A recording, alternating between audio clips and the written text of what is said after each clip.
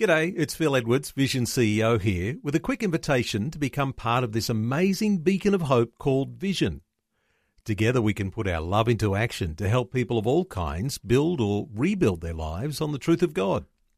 Please consider the part you can play during our upcoming Visionathon appeal, remembering that it's your support that makes Vision possible, including this podcast.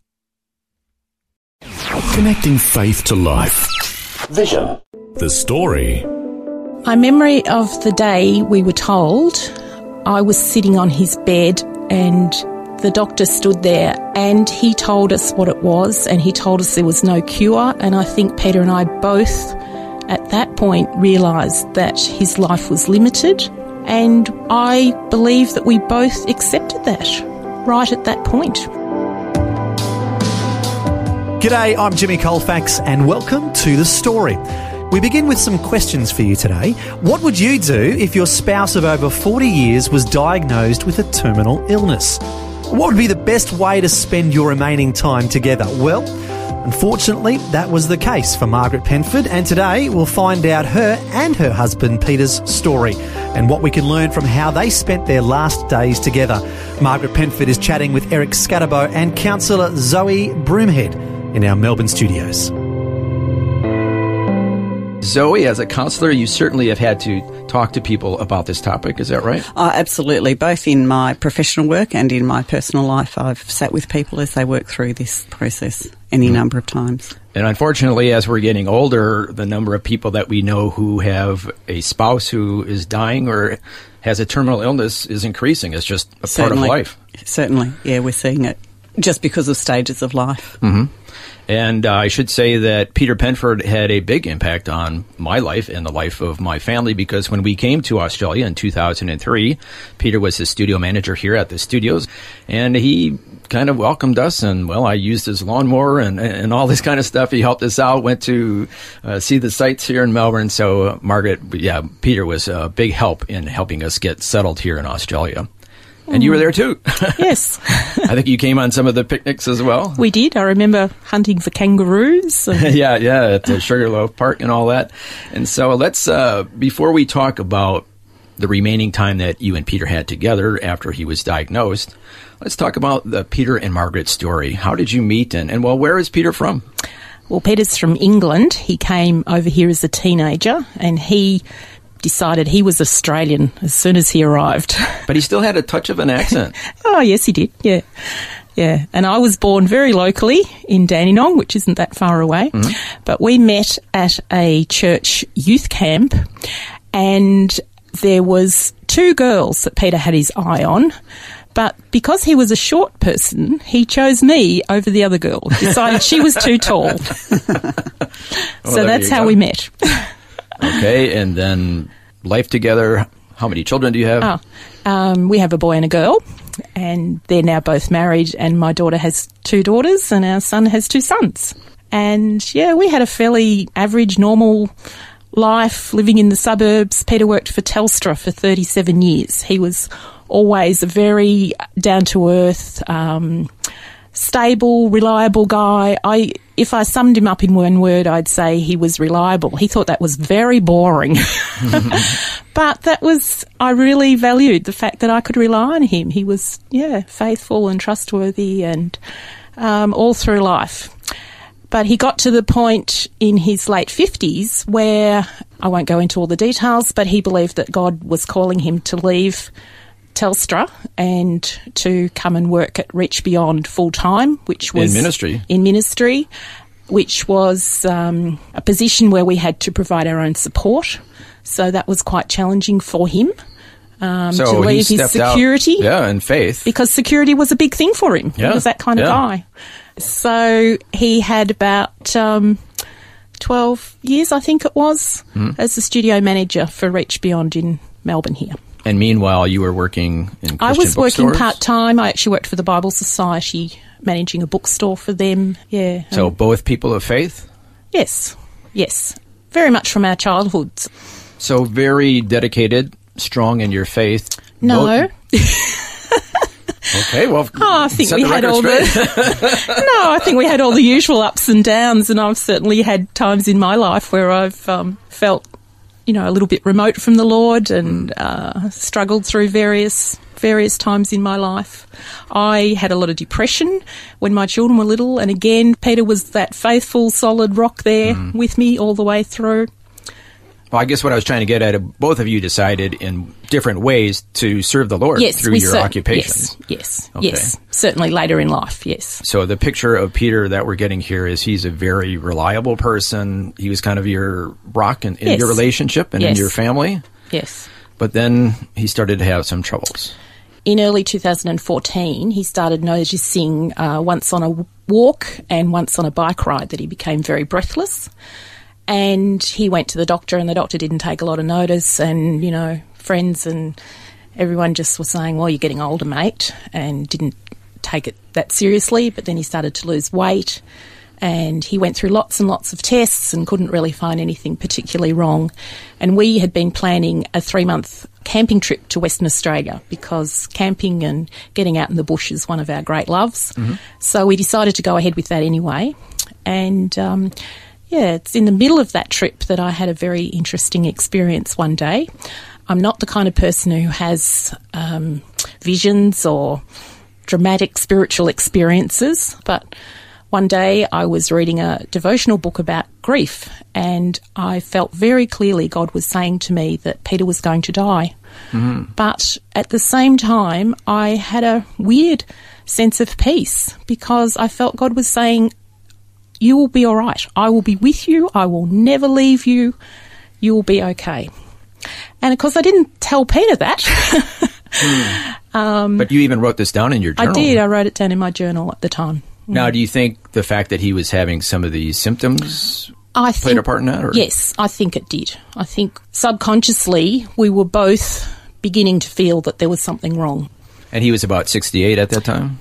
Yes. Okay. Exactly. All right, so that kind of began the journey of realizing there was something not quite right health-wise with Peter. Yes. When we came home from that trip and he realised that he'd lost more weight, and he went back to the doctor, more tests, and then at about the Christmas time he started to notice other things, like he wasn't eating, he wasn't sleeping, he was actually having difficulty even walking any distance. He was working 3 days a week at that time. He was hoping to sort of transition into retirement. Mm. And he'd come home and say, I spent most of the day with my head on the desk. And so we started to realise there was something seriously wrong. More than just the aging process. Yes. There's something wrong here. Yes. And how long was it between this time and when he finally was diagnosed with his terminal illness? He became quite critically ill quickly, with fluid build-up around his heart and lungs. So he was put into hospital, and it took another 4 weeks to actually diagnose what the problem was. Which was? Which was amyloidosis, which is a fairly rare condition.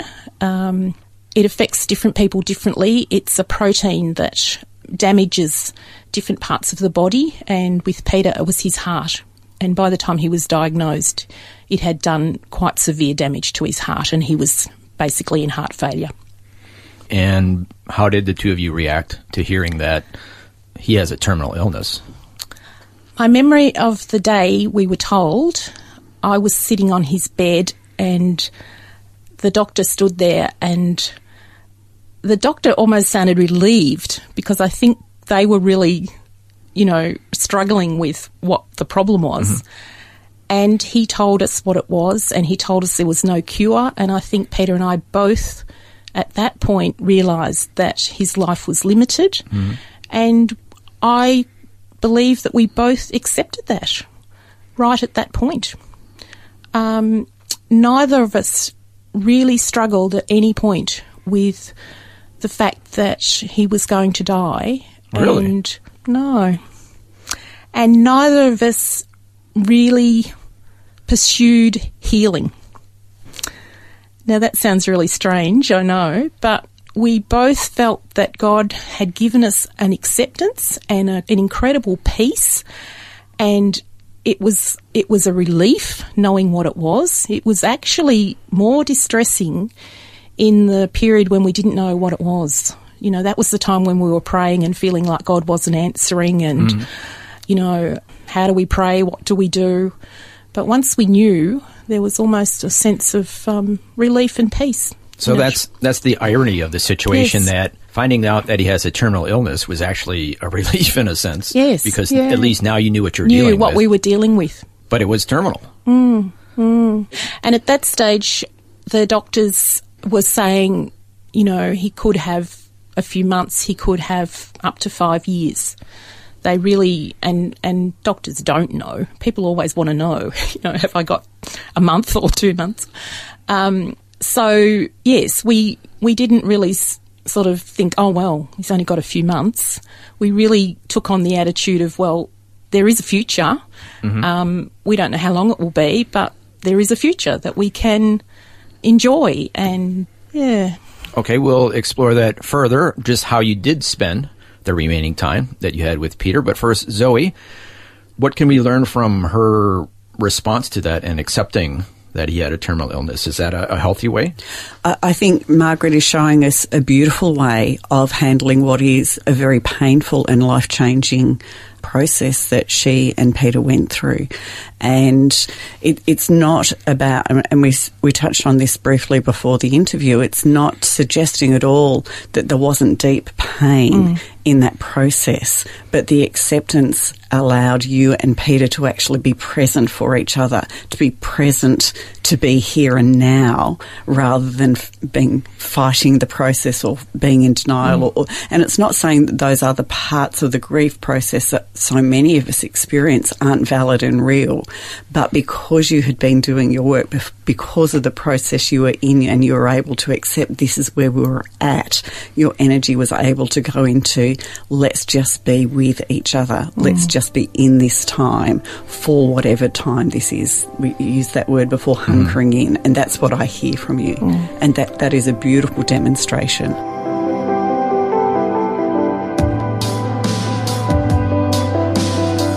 You're listening to The Story. Today, Margaret Penford is sharing how she and her husband Peter spent their remaining time together after he was diagnosed with a terminal illness. Also joining us to shed some light on this topic is counsellor Zoe Broomhead. We'll hear more of Margaret and Peter's story when we return. The Story. If this program has highlighted something you'd like prayer for, we'd love to pray for you. Call 1-800-PRAY-FOR-ME. That's 1-800-772-936. It's a free call. Or text 0401 132 888.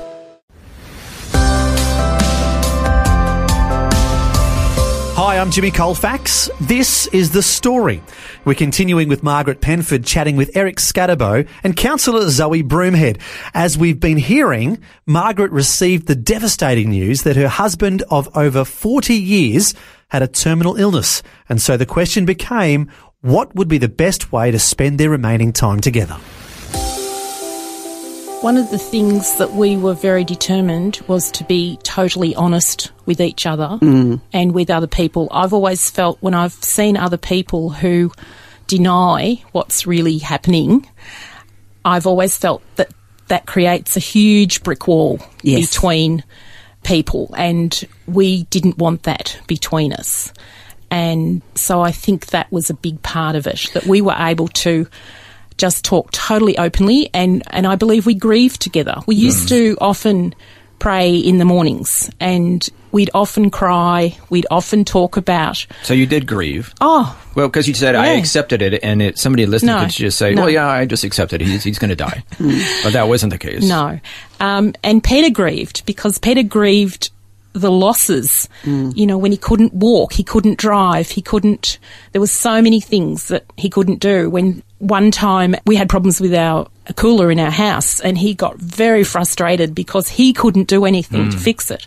And we used to talk about what he was losing, and also, what I was losing. And one of my big griefs, and his too, was that we could no longer go camping together. And because you were looking forward to your retirement years and camping trips and exploring, and that was being taken away. Yes, he we didn't have any grand plans, but we'd certainly talked about the fact that he would slowly cut down the amount of time he was giving to Reach Beyond, and then we'd be able to go on more trips and, get out in the bush a bit more and things like that. And one of my big griefs was actually we had a little camper van that was slide on his ute, and I can remember going into it one day to get something out of it and thinking, I'm never going to use this again. And that was a huge grief. It was a conscious sense of grief. And yes, I think that I probably did a lot of my grieving while he was still alive because things we would do, and I would think there'll be a time when I won't have Peter here to do this. So accepting that he's going to die, that your time with him is finite, it's limited, accepting it is not denying that there's going to be pain. And it sounds like, if I'm understanding correctly, Zoe, help me out with this, part of healthy processing of this is to name your griefs. Like, yes. I am disappointed, I'm sad that we will not have those camping trips and we will not be able to do X, Y, and Z. Yes, absolutely. Grief is about loss and change, and the more you can acknowledge this is the loss, this is the change, this is what's happening, then you can actually sit with that and work through that, and we call that anticipatory grief, all of those griefs that you begin to work with before the person has died.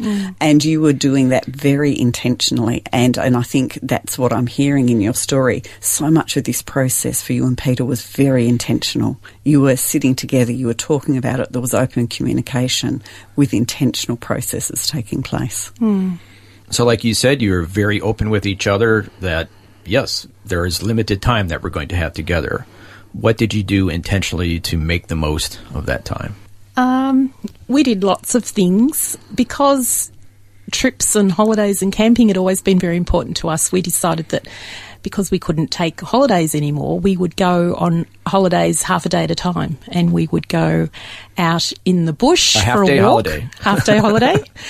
And so he's in a wheelchair at this point? Or to the beach, yes. He was in a wheelchair when he went out. He could walk a little bit. But for example, we went to Frankston and walked along the boardwalk, and there he discovered that boardwalks and railings are not built for people in wheelchairs because the board is at eye level. All he's seeing is a board. And same thing happened when we went to Studley Park to walk over the swing bridge. Same thing. You were having a good time, though. Yeah, I was having a great time. We went and we'd take a picnic lunch and go and sit somewhere and have a picnic lunch. We went on some walks in parks and we had some funny experiences. One time we decided to go on a particular path, and there happened to be a tree that had fallen down over the path. And because he could walk a little bit, he had to get out of his wheelchair and climb over the tree. While he was determined to do it. Lugged the wheelchair over the tree. And then another time we went to another park where we went down a fairly steep hill, and then we realised that the other side was even steeper and I would never get him up the hill. So then we turned around to go back, but I couldn't actually push him up the hill. So he had to get out and walk up the hill, which was quite difficult for him. But we just laughed about it. And another time we were in another park where the path had lots of stones and tree roots, and, here he is jiggling along in his wheelchair. But he was just able to still enjoy, a little bit of, and offset the losses and offset the limitations. So. And of course, everybody's experience is going to be a little bit different. So in Peter's case, he was able to do some things even though he had the terminal illness. Yes. And so you're saying this is what you did. You're not necessarily saying this is the right fit for everybody in your situation. Oh, no, because it depends on, who you are, the kind of person. He also was very determined to get to church. And so we would go late so that he didn't have to talk to people beforehand and get too tired. And then he would, talk to a few people afterwards. And then when I could see that it was starting to distress him, then we'd nick off home again. You became a finely tuned team. Yes. Yeah. But and just worked out working out what would work and, for us and what wouldn't. Yeah. That sounds like that was very helpful, that you were just completely honest with each other. Is that right? I think so. I think that was a big part of it. And accepting that, yes, unless the Lord decides to miraculously heal him, which you were quite open for that possibility. Yes. Yep. But if it doesn't happen, you were at peace with that as well. And he found, we both found that, things that people wrote to us were often helpful. Right at the very beginning, we had a verse on a calendar, Psalm 46:1, I think it is. God is my refuge and strength, a very present help in trouble. And that became his key verse. And when he was in hospital, I had it written up on the wall, and he really believed that God took him into a place of refuge. So that was very important to him. And we chose to look for the positives and look for the things that we could be grateful for. And because it would be so easy to not look at the positive. Yeah, oh, very. Woe is me. Very. Little things, like we had built our house about 6 years previously, and we sort of half-jokingly at the time said we're building this for our old age. So it has no steps. It has no shower recess. It just has a wet room. So you built it not knowing what was going to happen, for but it was someone perfect. in a wheelchair. So all sorts of things like that. Yes. Yeah, we could just see how God, even the fact that amyloidosis is a very rare disease, and there's only 3 specialists in Australia, but one was half an hour away from our home in Box Hill. Wow. So many things like that we could just see God's goodness. We could see his love for us. We could even see God's power. And one of the things that I felt a lot of Christians around me were saying, God should heal him. And it was almost as if God didn't heal him, he wasn't powerful. But we were seeing his power just in our everyday experiences and our everyday life. You were seeking it out. I guess so. Yeah. I guess so. Yeah, Zoe, I wanted to ask you about the attitude of gratitude that Margaret and Peter had. Yeah. How helpful is that in a situation like this? I think it's absolutely incredibly powerful. I heard a phrase recently, think about what you think about. And if we're only seeking out what is negative and what is bad, then that's what our mind is going to focus on. But if we have that attitude of gratitude and intentionally look for those things that we can be grateful for, and I can cite clients going through chemo, one client who, and I have consent to tell this because I have an album of theirs, who would take a photograph every single day and put it in an album and say, and this is the thing I'm grateful for today. And what a beautiful focus to have, to give an intentional focus of gratitude through what is a very difficult and painful time. And that's what I'm not saying you were taking photographs, but I'm saying you found your own way of being very intentional to be thankful for the things that you could be appreciative Actually, of. Zoe, I didn't take many photographs, but I made a list on my computer of things I could thank the Lord for, and I got up to about 500. Wow. Oh, isn't that fabulous? Wow, that's fantastic. Just little things like, like Peter, like my children, like flowers, like the sunshine, And it is finding those things. And clients will tell me, I went back to my photo album or my list or my whatever and just went through it, and it's just a reminder for me of the things that are keeping me going and holding me in there. Well, unfortunately, our conversation has gone by very quickly, so kind of in conclusion, wrapping this up, Margaret, well, we know that about a year ago, Peter did die of the terminal illness. Any concluding thoughts of what you've learned through all this? Oh, I've learnt so much and I've gained so much. I miss him dreadfully, but since Peter died, I've been amazed at how at peace I've been, how I'm so aware of God being with me. Zoe, any concluding comments? I think we've just been hearing this lovely, painful but lovely story of how Margaret and Peter hunkered in. They pulled together and drew close to God. And whether it's a terminal illness or some other form of life crisis, that is how people get through well. And I think this is just a lovely demonstration of how we can face very painful situations and come through and still be growing in our spirituality, in our faith, in ourself, and come through in a healthy way, but not diminishing the pain of the experience. Margaret Penford, thank you so much for sharing your story with us today. Thank you, Eric. Zoe, thanks for sharing your insights. Thank you for having me. Well, losing a loved one is definitely not an easy thing to go through, but it was extremely encouraging to hear how Margaret and Peter Penford made the most of their last days together, and how their faith in God helped them get through even the most terrifying and trying times.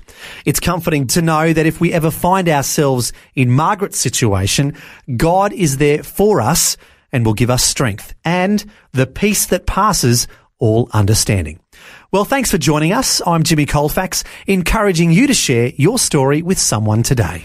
Next time on The Story. We made a commitment early on to say whatever the future holds, we will live it well. Every day we will seek to live well. We'll make a commitment, even the dark days, to live it well. And there was lots of hope that, in fact, the treatment would be appropriate and in extending Jenny's life, but no treatment was long-term successful. Once again, we'll be looking at the question, what do you do when your spouse has a terminal illness? This time, Pastor Bill Brown will share how he and his wife Jenny spent their remaining time together and what God taught him through that experience. That and more next time. The Story. Just another way Vision is connecting faith to life.